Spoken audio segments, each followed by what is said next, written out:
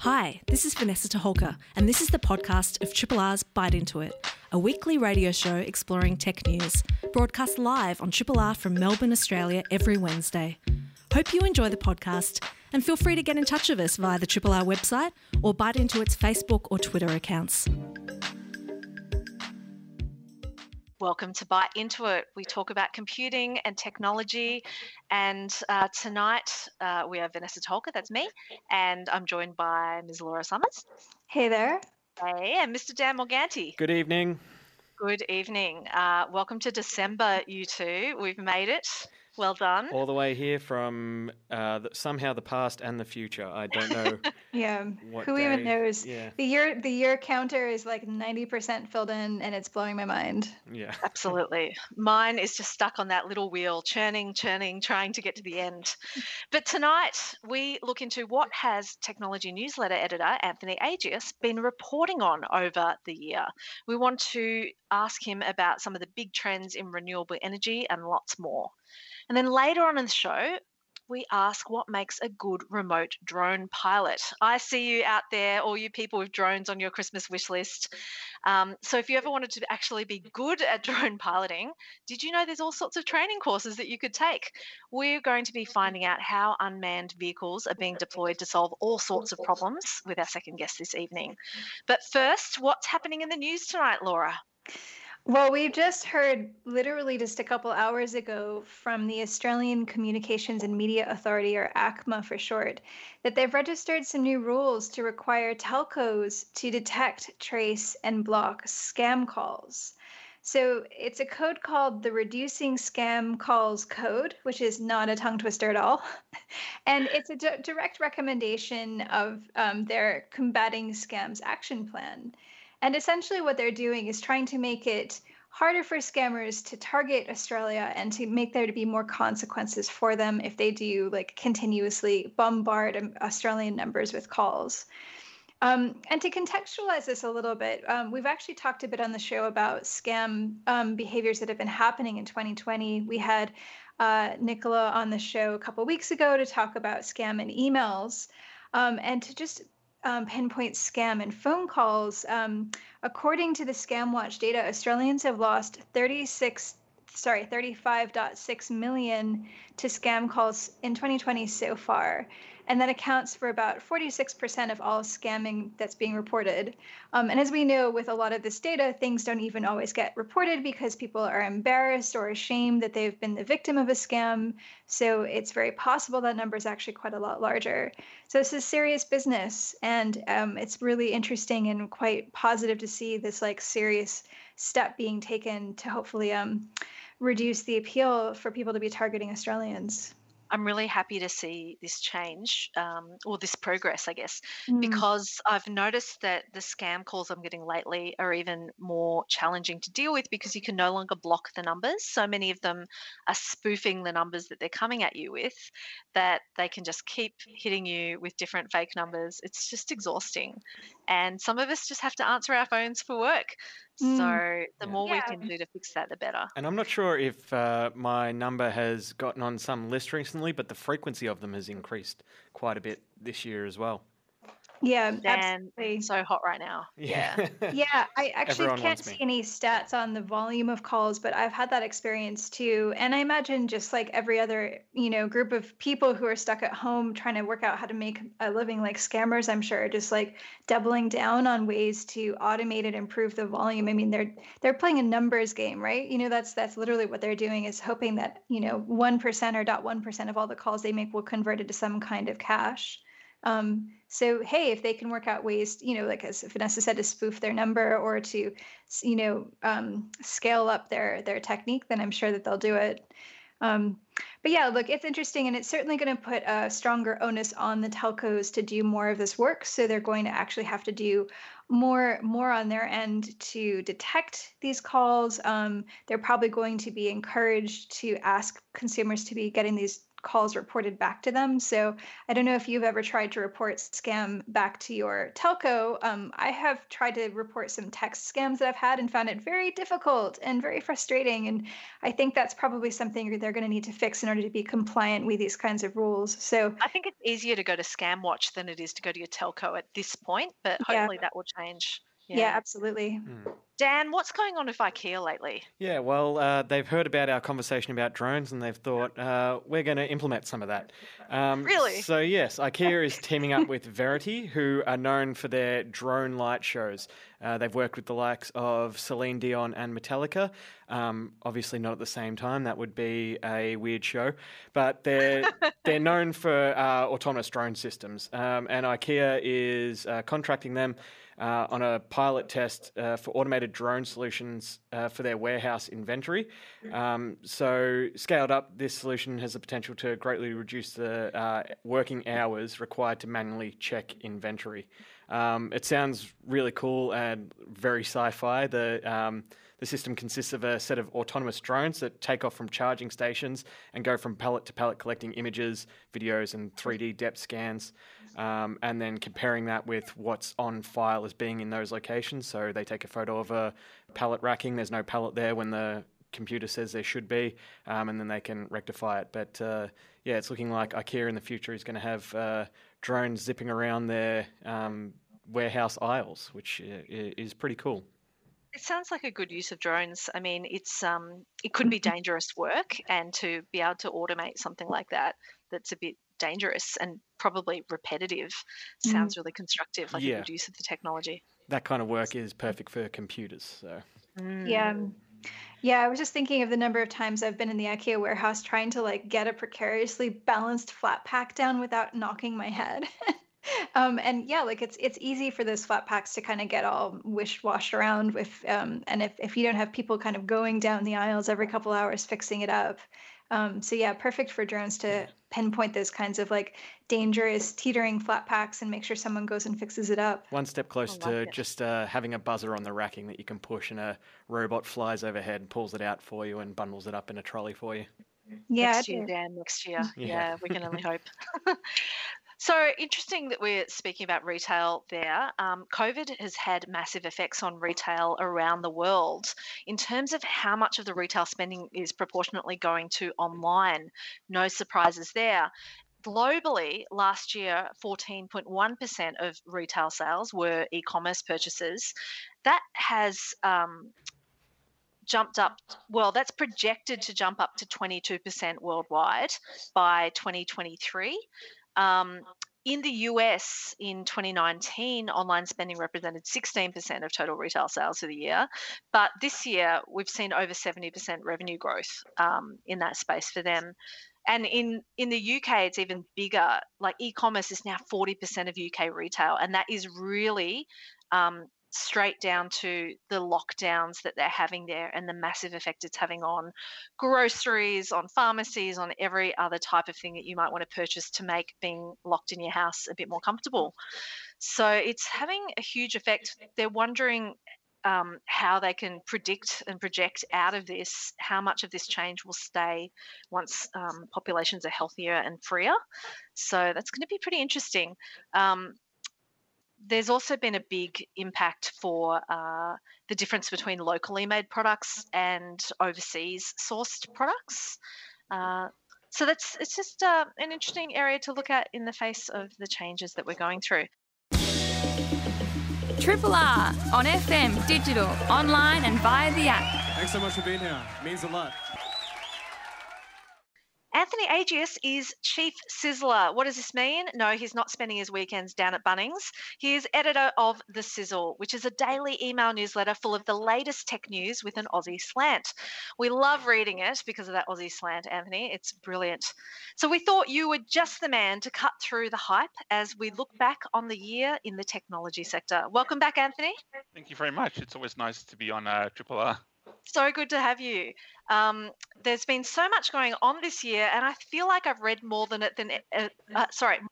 it than ever because I've been stuck in front of my computer so much. So the first topic we wanted to get you to reflect on was the NBN. What has been happening in that space this year, and how have you been feeling about it? Of all the things I've written about, because I've been doing this sizzle for 5 years now, and this has been like an evergreen topic. So this year in particular has had its own little surprises. They've finished it apparently. Like, so they've claimed it's like mission accomplished. Every premises in Australia has been hooked up, and we've all got great internet. That's obviously not the case if you're living in the real world. There's still over 100,000 homes that are still just like, we'll get to it when we get to it. There's still people on slow connections on the satellite service, which is quite poor, on the fixed wireless service, which is congested, and the HFC network is just like during peak times, it can't cope a lot of the time, as we saw during the Melbourne lockdown in particular. Netflix, YouTube, and a few other services had to degrade their service so that NBN could cope. So it wasn't really like we've got this whiz bang, $60 billion network, yet if people are actually using it too much, it can't cope, and it didn't really stand up for a lot of people during the time they needed it the most. With the people who haven't gotten connected yet, I saw a piece that was a couple weeks old now saying that they actually had some address data problems, and they found that there was 300,000 surprise premises that they hadn't connected yet. I don't know. I think that was released after they announced that, hey, we're done, everyone's connected. But apparently, they purchased some data from a data provider who said they'd provided Australian addresses, but then when push came to shove, addresses does not the same as premises, because you can have extra units, you can have granny flats, that kind of thing. So apparently that's where this surprise 300,000 extra premises comes from. But I don't know, I haven't heard any further news on this. I was just curious if you knew, do we know when they're planning to get that rolled out? Is that the actual end of the rollout, or if that's just going to keep chugging along in the background quietly and we won't worry about it too much? Yeah, pretty much. Don't ask any questions. It'll be done when it's done. That's what. As far as the government and NBN are concerned, the network is finished. These 300,000 homes and premises are just, they'll get to it whenever they have time. There's no kind of date set on those. So really, it's complete, but not quite complete. Gee, consumers really want to see these service level agreements that are in place for that. That's a bit shocking. We'll move off the NBN because it could eat too much time. We know you're really passionate about renewable energy, Anthony. What has been happening this year? What's exciting you in that space, or what's not exciting you?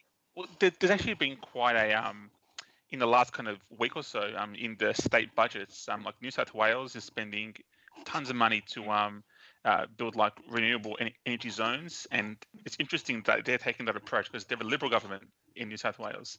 So even the ideology of the federal government hasn't kept up with what the states are doing. So in New South Wales, they're a Liberal government. In Victoria, again, in our state budget, there's going to be wind farms all over the place. I know where I live in Western Victoria, all the way down from Ballarat down to Geelong is just wind. It's just wind farms left, right, and centre. It's great to see, and massive distribution cables are going to be installed to actually get that power from here to Melbourne, and linking up the rest of the assets in Victoria to the grid. So that's great. Even Queensland has huge plans as well. So all the states are kind of getting things done, whereas the federal government's kind of well, let's install more gas pipelines and gas out of the ground, and it seems to be they're just being ignored. The state governments are well, this is what makes sense, this is what we need to do, it's financially better, why would we do this stupid thing? So it's kind of nice to see the government being ignored, the federal government. On the other hand, if they were more hands-on and involved, we could transition to a renewable energy economy so much faster. And what did you think about the big battery energy storage project to be built by Tesla, funded by Neoen, out near I think it's the Moorabool terminal station near Geelong? Yeah, that's about half an hour from my house. So it should be pretty cool. And it's a huge battery. There's one also in Adelaide. They're building another giant battery too. And it seems to be that these batteries are great at because renewable energy can be on and off. If the sun's cloudy, or it's windy or still, these batteries are like a nice buffer. So they're not actually used all the time to just like power everything. They're good to like manage the time between when there's no sun or there's no wind and when the gas turbines need to turn up in that 5-minute, 10-minute gap.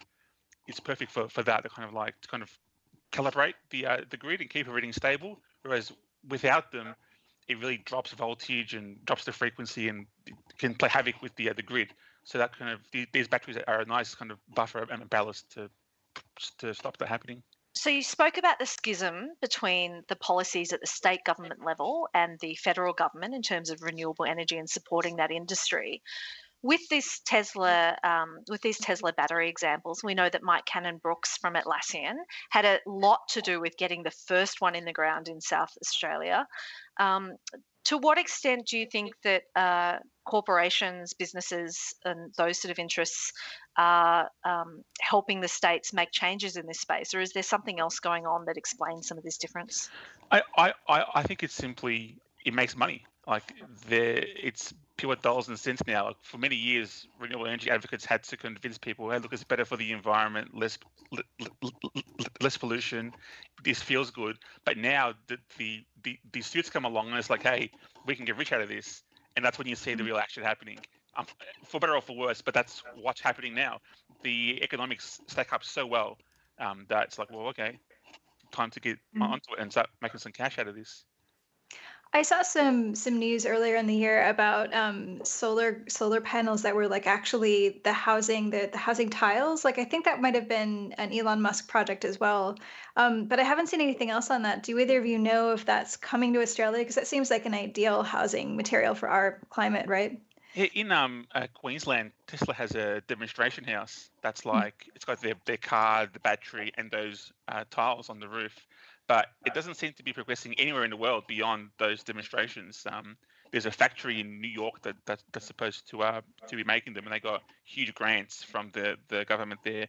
Yet production seems to be like no one can buy these things. So yeah, they're also quite expensive. I mean, Tesla pitches it as, you know, hey, it's a whole roof. You don't need so if the roof in your house is failing, you can not only put tiles in there or metal panels. You can put panels on top. These are the whole roof structure, so that's kind of why it's so expensive. But even then, it's in Australia where solar panels are so cheap and there's so many rebates, it's hard to justify the cost. So that could be why I think it's not as widespread yet. So we have obviously supply chain issues with lots of things in technology this year because of COVID. You've mentioned solar panels, and that's definitely an area that we've seen affected. Have you seen that have ramifications in many other technology products? Well, this year was very weird. If you wanted a webcam or a microphone or an external screen or a desk or a chair, any kind of working from home stuff, they were outrageously expensive if you could find one. I think even now a webcam like that used to cost about $70 or $80 is still $100 to $150. You couldn't give them away. You could not give them away. That's amazing. Yeah. Anthony, you're keen on electronic vehicles, and we've had a lot of recent news that various states are putting different taxes in place that seem to be disincentives to use. What do you think is going on there? Because that seems to run contrary to the directions of lots of other things. Yeah, it's very odd. I mean, some states in Australia, like Western Australia and Queensland, have actually said, we're not going to do this. New South Wales has been on the fence. South Australia and Victoria have actually confirmed that they're going to do what they call a road usage charge. So in theory, a road usage charge is actually a great way to kind of disincentivize driving, which is a good thing overall, because there are externalities on driving. There's the congestion in cities. There's the health toll it takes, not just for even in an electric car, they still cause accidents. They still hit pedestrians, unfortunately. So those kind of things are great to kind of go, look, if you're going to use the road, you should be paying per distance.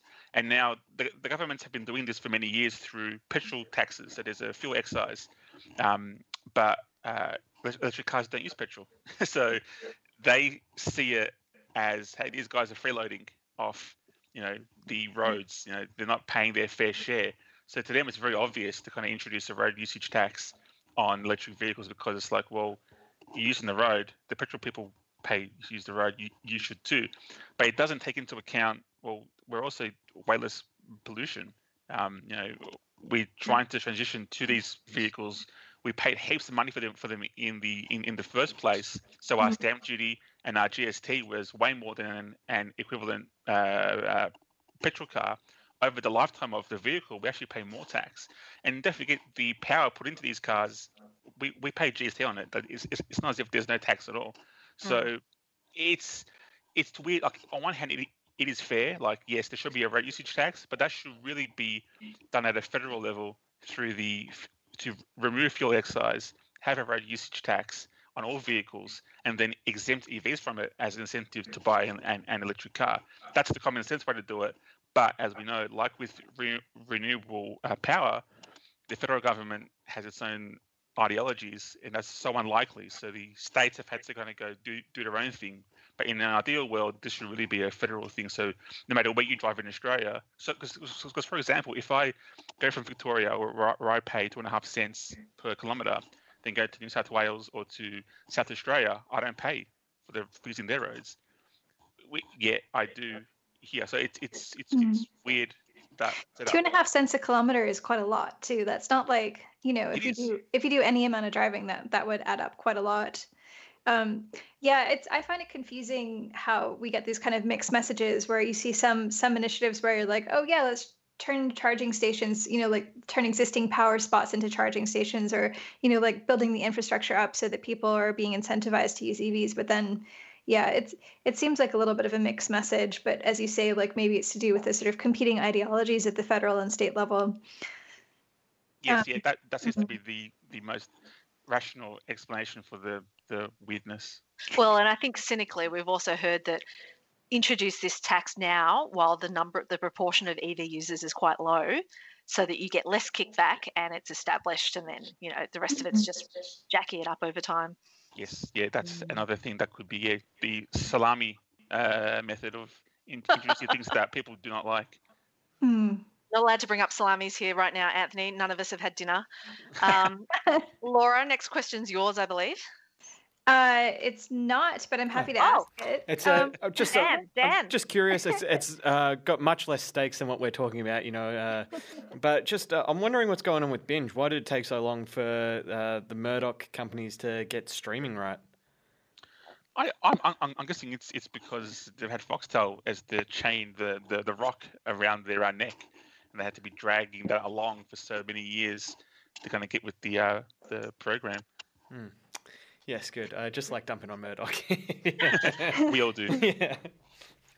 Too big to fail. Anthony, go. Oh, no, I was just going to say, did you want to, since we're talking about binge watching and streaming media, do we want to have a little chat about that whole mobile-based app platform that just had a little crash and burn recently? Like, it was never coming out to us. I don't think it was here. It was only here very briefly, but it was the mobile gated streaming service, and it like got an enormous amount of VC, and everyone was excited about it for about 5 minutes, and then it crashed and burned. Yeah, what a waste of money that was. All the things that money could have been spent on, and they just burnt it on 5-minute TV shows.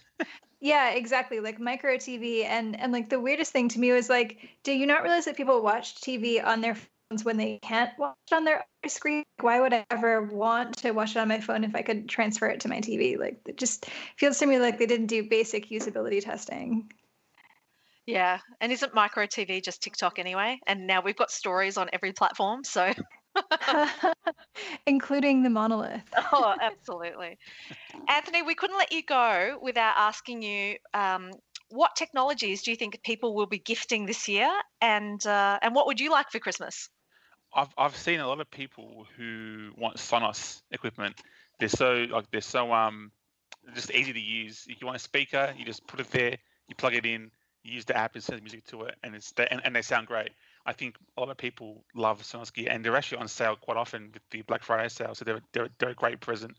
So if I didn't know what to get someone, I'd buy them a Sonos speaker, because if they don't have one, they will like it. If they have one, they'll add it to their system, and they'll love it. So it's a kind of a no fail present there. And what about for you yourself? Like, what's on your wish list? I have recently been setting up a home cinema because I love movies, and the cinemas have been closed for months. So I figured, now's the time to build my own. I've been wanting it for years. Now's the time. So I'd love some fancy 4K Blu-rays because now Beautiful. I actually have a reason for them. That is great. Well, I'm sure Santa's heard that. Our chat tonight has really actually given a great little entree into what your daily newsletter is all about. You get the hard-hitting tech news with a very Australian slant, but then at the end you get all these little recommendations of where there's some bargains around for hardware it's just incredibly helpful. How can people subscribe to the Sizzle, Anthony?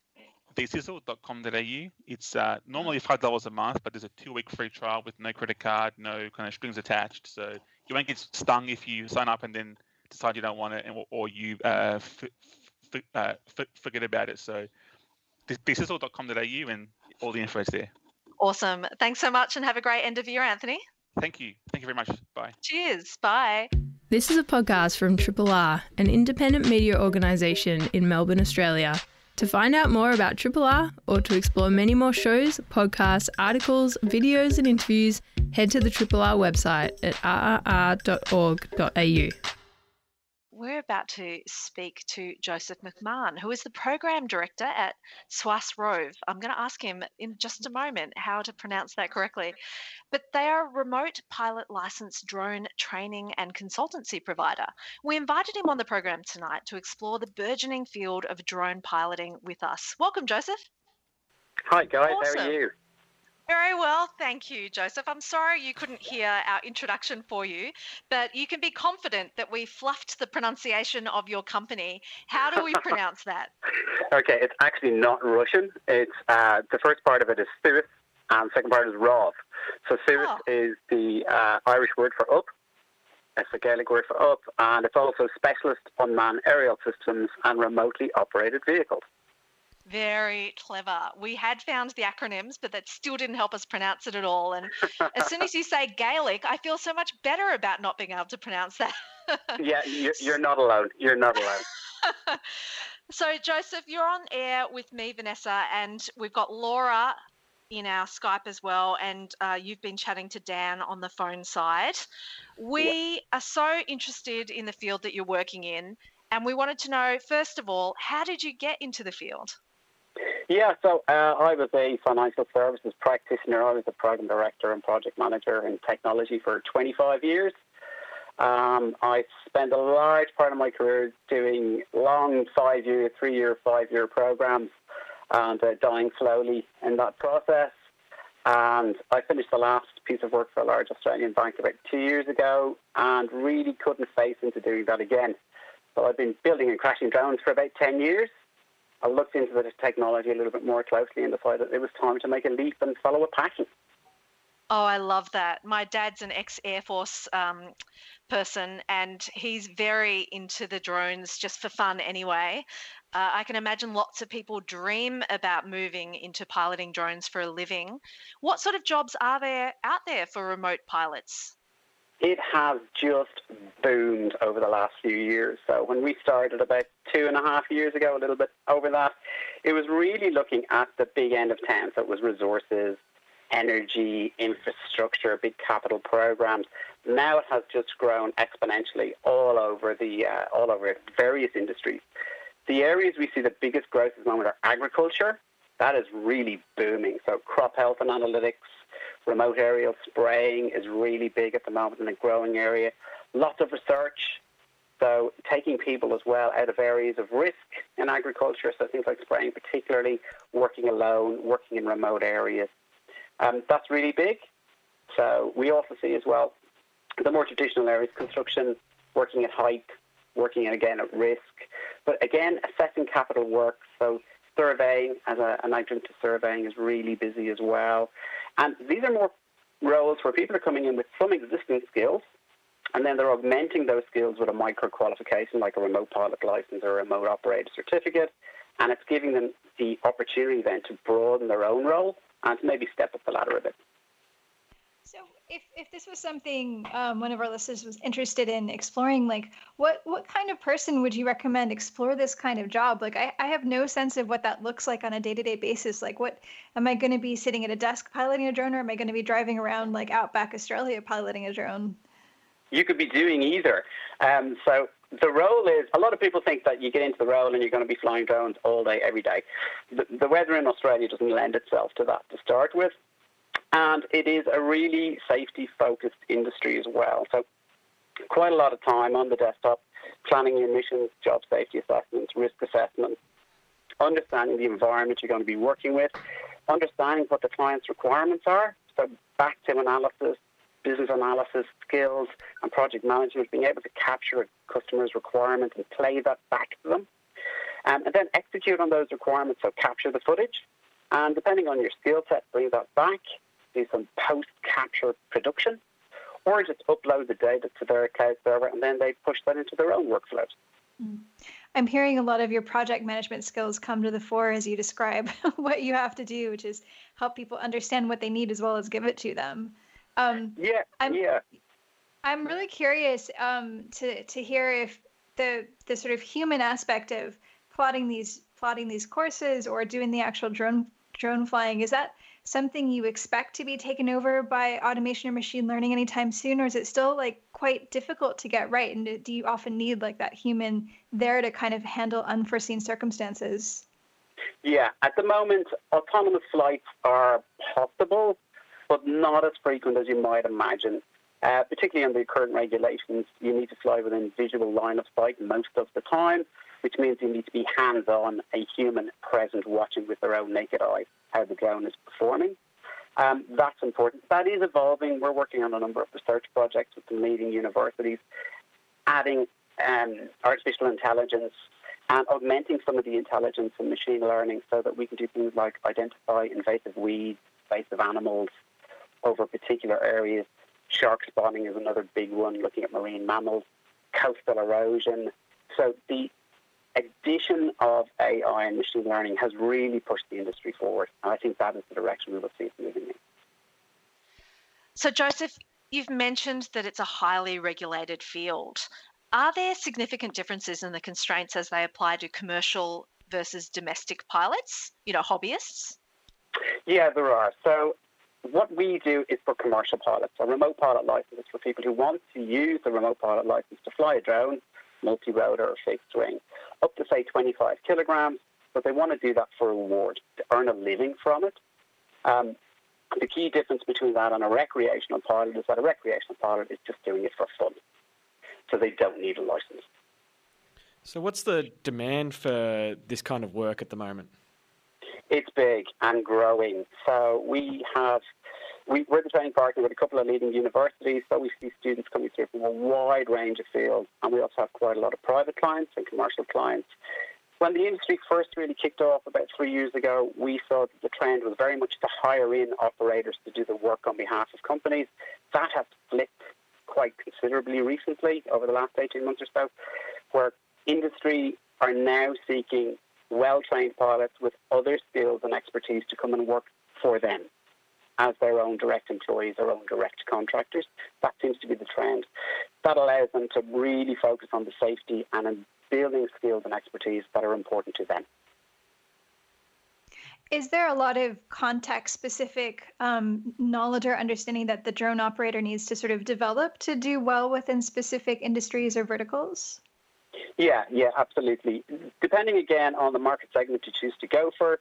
So if you go for real estate, for example, not a lot of point in arriving into a real estate operation if you don't know how to take a great shot and represent somebody's property really well. If I'm selling an expensive property and it gets passed in at auction, I don't want that to be because I didn't catch the right shot. So also building on that, if you're working in asset inspection or for one of the large industry companies, it's really representing their brand really well, whether that be capturing images for their social media feeds or performing assets on their inspections on their key assets. It's working in a way that they want you to work and that complements what they already do. What's like the most off-the-wall application of this certificate that you can think of? We had a beauty recently. It hasn't come to fruition yet, but one of my colleagues in RMIT, his wife is pregnant, and we have a large agricultural spraying drone. So we may do a little bit of a gender reveal using blue or pink water sprayed from the drone. That's the most outrageous one so far. I really look forward to doing that one. I'm glad you didn't say they were photographing people from a distance. It was getting really concerning there. I'm like, where are we going? So your remote pilot license training courses were the first courses in Australia certified by the Civil Aviation Safety Authority, which is a great credit to you. And that's they met the revised regulations from 2019. I wondered, when you've got to deliver such highly regulated training and you're facing a year where people are in lockdown, how has the delivery of your training courses changed? We were really lucky. My background, I was building compliance systems for banks for a long time. So I understood regulation. I understood how to take regulations, turn that into systems, and then train large groups of people across those systems in a highly compliant way. And have the checks and balances and the back-end data to make sure people had done what they needed to do. And whether that be for financial crime or counter-terrorism funding or for remote pilot license, it's very similar. It's checks and balances, and it's more carrot than stick, but it's also making sure there's a stick in the background to make sure people do what they need to do the way they need to do it. The courses we deliver, we're lucky we built them as online systems, so when COVID really kicked in, we just flipped the switch and put everything back online and took it out of the classroom. We provide flipped classes for our students, so they cover a couple of modules themselves, and they book in for a flipped class, which is a tutorial, with myself or one of our instructors. We take them through the key points, make sure that's bedded in, and then move forward until they've completed all of the modules and complete their exam. I think this is great because it's giving people a real sense of what's actually involved in doing this professionally. It's not only about the hands-on the remote piloting aspect, but let's face it, that is the fun part. So when we do get our hands on the remote, are you noticing any aptitude in, say, ex-avid video games players, for example? Yeah, we talk a little bit about the Xbox PUM. Where we do definitely see from our uni students, less so from our private clients who are kind of an older age demographic, but our uni students definitely have really experienced thumbs.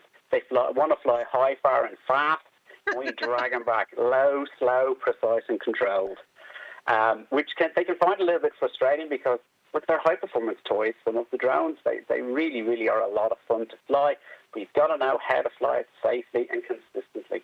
And imagine you're flying a customer's assets. That's what we try to teach the students. And just Joseph, like that, you've brought my hopes down to the ground again. Say that again, Don? And just like that, you've brought my hopes down to the ground. No, we do get to do a lot of research stuff as well that can kind of push the envelope a little bit on what we get to do. That is a lot of fun, flying the drones. Certainly the practical flying day, where you're flying with us for maybe 5 or 6 hours on a day. It's a steep learning curve for a lot of people. You will be whacked at the end of the day.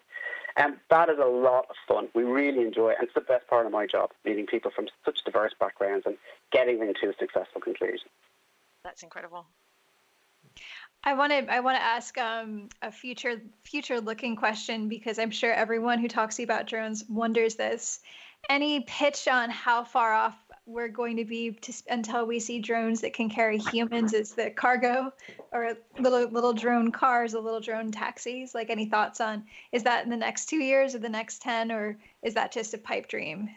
It's an interesting question. I've had quite a few conversations with some of the guys who are at the cutting edge. So these are the university professors and the heads of mechatronics in some of our unis here in Victoria.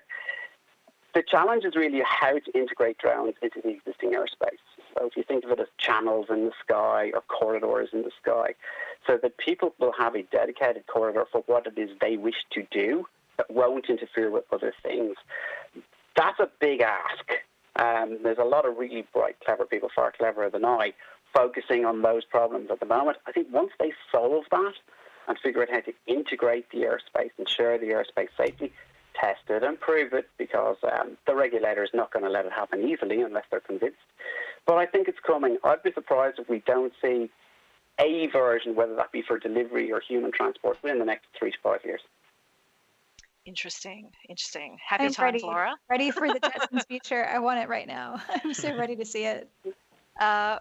We do see things like videos coming out of Shanghai where for their New Year's celebrations they have drones that are synced up in the sky to create like entertainment experiences, a bit like what Dan was describing earlier in the show at Metallica concerts. Are we able to do those sort of things under the regulations in Australia, or is that still, something that's outside of the possibilities? There's an element of it at the moment. So you can apply, if you write a procedure for your manual, for swarming of drones. Some of the agricultural drones that we fly, in theory, you can fly 5 at one time. And we don't do that at the moment, but it's certainly a capability that's there. The technology is there and the software supports it, and I've seen it working well and working in anger, so to speak. What you're seeing in Hong Kong and Shanghai, large arrays of drones swarming, look, it's technically possible to do it. Again, the challenge is how to integrate that into the airspace and how to manage crowds safely so that you don't have humans and drones in the same space. Yeah, they were definitely doing all of this over bodies of water from what I could see. Yeah. Interesting. Yeah. Look, we have run out of time with you, Joseph, but we've been speaking with Joseph McMahon. He's the program director at SWASROV. Yep. No? Getting there. You can find out more at www.suasrov.com.au. I reckon there's some gorgeous careers here for some people who might be listening, especially in these tough times. It's great to hear about a really vibrant industry. Thanks so much for speaking with us tonight. Thanks for having me. Independent Melbourne Radio 3RRR. And now it's time for Weird News of the Week. What's happening that's weird this week in tech? Well, we've seen the slightly sad, nostalgic story coming out of Puerto Rico, which is the Arecibo Observatory, which is an enormous dish, which featured in a James Bond movie, if I recall correctly, some years ago, had a collapse and has been shut down. And I think it's up in the air whether or not it's going to be returned to working glory. So the cables snapped. Puerto Rico has sort of notoriously had a number of bad weather storms that have already degraded the quality of the dish. And I think this has maybe been a long time coming.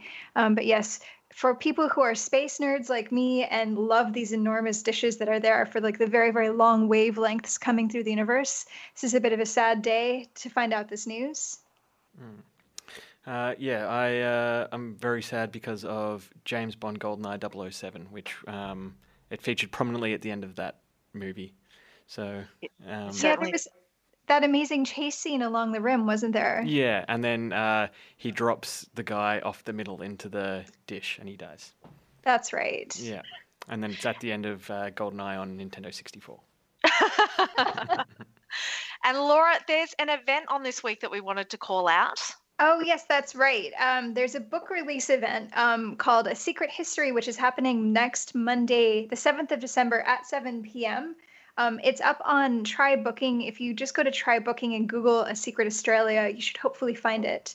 But it's talking about WikiLeaks, and it's talking about the sort of deep state machinations that are happening in Australia that were exposed over the past decade or so through the Julian Assange leaks and through the various uncoverings of the political machine that we've seen. And I'm really looking forward to this book coming out, and I'll be going. So it's free. It's got some really great speakers. So if you're interested, I would definitely check it out. Yeah, I'm going to head to that too. I think it's really, really relevant. Hey, a big thank you to our guests this evening. We spoke to Anthony Agius and Joseph McMahon from the Sizzle and SWASROV, respectively. Thanks to you too, Dan, Laura. Always a pleasure making radio with you. Big thank you to our talks producer, Elizabeth McCarthy. We've been bite into it. We are really on the ramp up to Christmas now. We will try and pepper the next couple of shows with maybe some tech Christmassy type suggestions to get people thinking about things. Hi, this is Vanessa Taholka. Thanks for listening to the podcast of Triple R's Bite Into It, a weekly radio show exploring tech news. Broadcast live on Triple R from Melbourne, Australia, every Wednesday. Hope you enjoy the podcast and feel free to get in touch with us via Triple R's website or Bite Into It's Twitter or Facebook accounts.